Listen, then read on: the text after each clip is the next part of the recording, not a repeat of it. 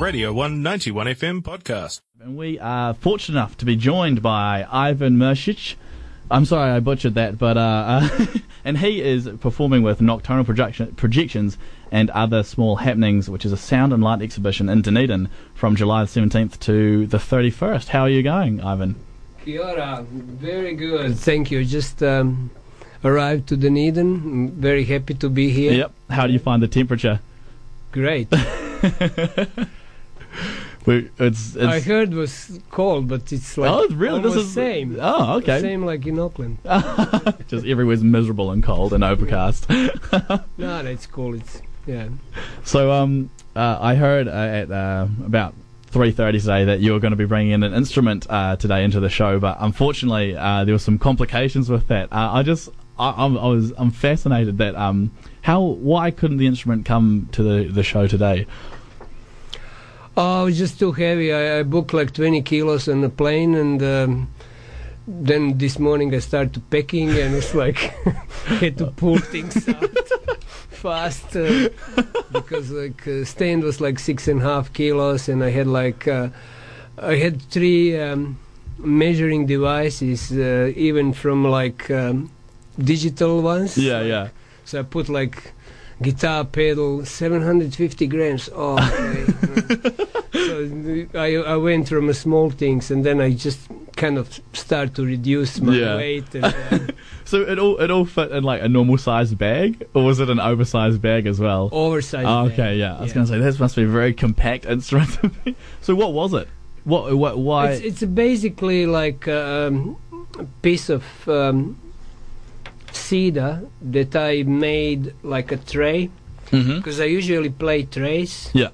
Mainly, like I started with like kitchen sinks and like big shower trays. Yeah. And now I'm getting older, so I'm reducing. Like the bags, like reducing the size, but still kind of keeping the same noise. Yeah.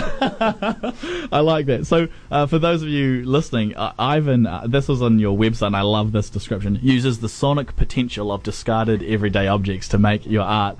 So I just think that's so fascinating, starting at big, I guess, shower trays, and then now you're making your own cedar ones. What is the instrument or the everyday object that you've used that you are most proud of for using that? I have like few trays, some in New Zealand, some in Europe, because it's like hard to carry this stainless steel around, because they're made of stainless steel. Yeah. And also some instruments that I actually built here and took to Europe. Yeah. I left them there because I had so much trouble getting them there in the first place. Getting them there, it was unbelievable. In China and Switzerland and some other places, I was completely stripped off, and and the guy was shouting, "Show me, where is this on internet?" Because I had like I had a light oscillator built in a small can, like peach can that you buy in a supermarket. Yeah. But it was a 9-volt battery. So, it's not a big deal. And, but I had lots of trouble, so I can left imagine. it. And like explaining that to someone in a heated situation like that too. This is an instrument. What? It was, because I carry lots of electronic stuff with me when I travel. I get in a trouble more often after 9/11 than before that. You could travel with anything, but it's security, which is okay. I mean, it makes sense. Makes sense. Yeah. What is there any everyday object or something in your house that you really want to look at to use in one of your performances, but it's not lost all of its use as a household object yet? Not for me. It doesn't really matter, because I kind of like start exploring these things when I was a kid. Yeah.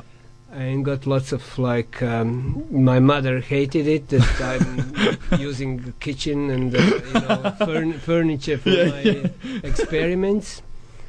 That was a start, and then I realized, because like when I was a kid, I got like Philips tape recorder with a mic So I could record. Oh, so, yeah. So that was like ultimate fun. So Yeah. I will, record things, and that's how I kind of got into the objects. Mm. And also, most of my family like to collect. Yeah. I wouldn't say hoarder. I'm like getting there, but not Few more years. Not Few more years. 100%. Yeah. So yeah, it's I'm dealing with these things on a daily basis, like what to keep and what it's like, what has a value, because anything can become sentimental once you kind of attach a feeling to it. Yeah, had some history or past or good feeling. Yeah. And you think, oh yeah, I'll keep this forever. Yeah, maybe one day when they, invent this pedal that is not invented yet. This certain sounds. So for your show that you're doing for the second half of this month in Dunedin, where have you drawn the inspiration from, and what is the takeaway message you want people to have when they see your show? Well, I don't know. This work that I will have on a church came to me out of the blue. Mm-hmm. Actually, they asked me if I want to be part of it. I said, yeah, I would love it. Mm-hmm. And then I sent work that been exhibited before in few places, and this one was set up every time differently. Yeah. So I'm just wonder how it's going to be on the first church of Otago, because like I only seen that architecture, Gothic architecture on the internet last week. Yeah. And it's got lots of ridges and stuff like that. So I sent the guy who's going to project it. I sent him a special file, and I think he's going to do some mapping.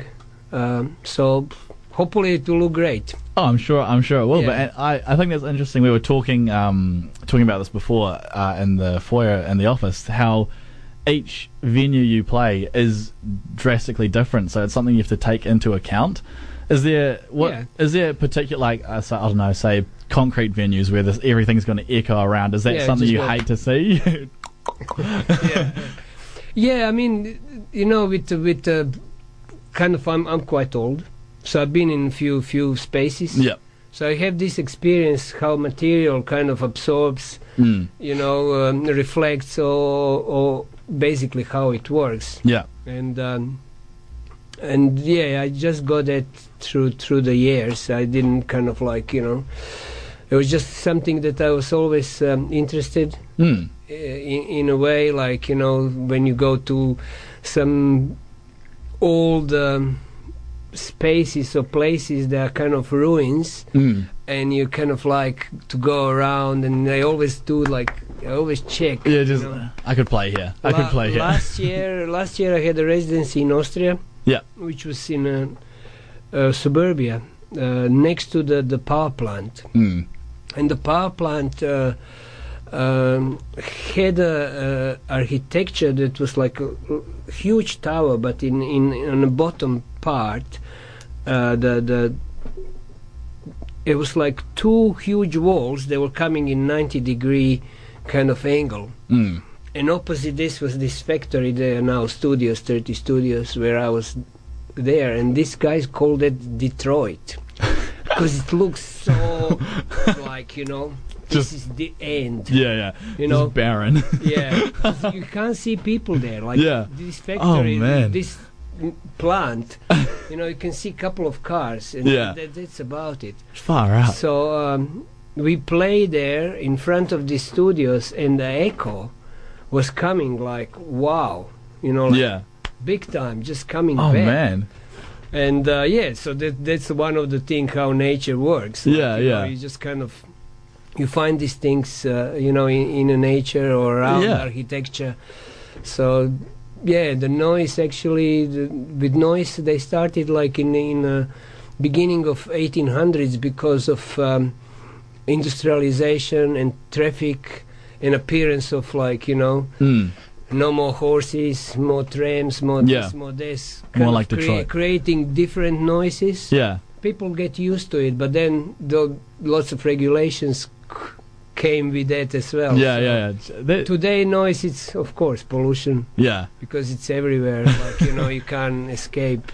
Yeah. You can't escape it. Well, I hope that the setup in Forest Church, I hope that the building is perfect for the... Yeah, will be no sound. That work has a sound, but unfortunately, because of the neighbors, we won't use sound on that one. So it'll be the visual. It'll be a visual. It'll be just visual. Unfortunately, but I'm happy with that. And I'll create sound in a guestworks. Yeah, fantastic. Well, thank you so much for coming in, Ivan. We really, really appreciate it. Thank you for having me. No trouble. You can see Ivan's. You can see his production at Nocturnal Projections and other small happenings. It's a sound and light exhibition all over Dunedin. There's not hundreds. There's handfuls of artists performing in it, and it's from the 17th of July to the 31st, and Ivan will be putting his installation in the Forest Church of Dunedin. Thank you very much. Tomorrow night. Check it out. This was a Radio 1 91 FM podcast. You can find more at r1.co.nz or wherever quality content is found.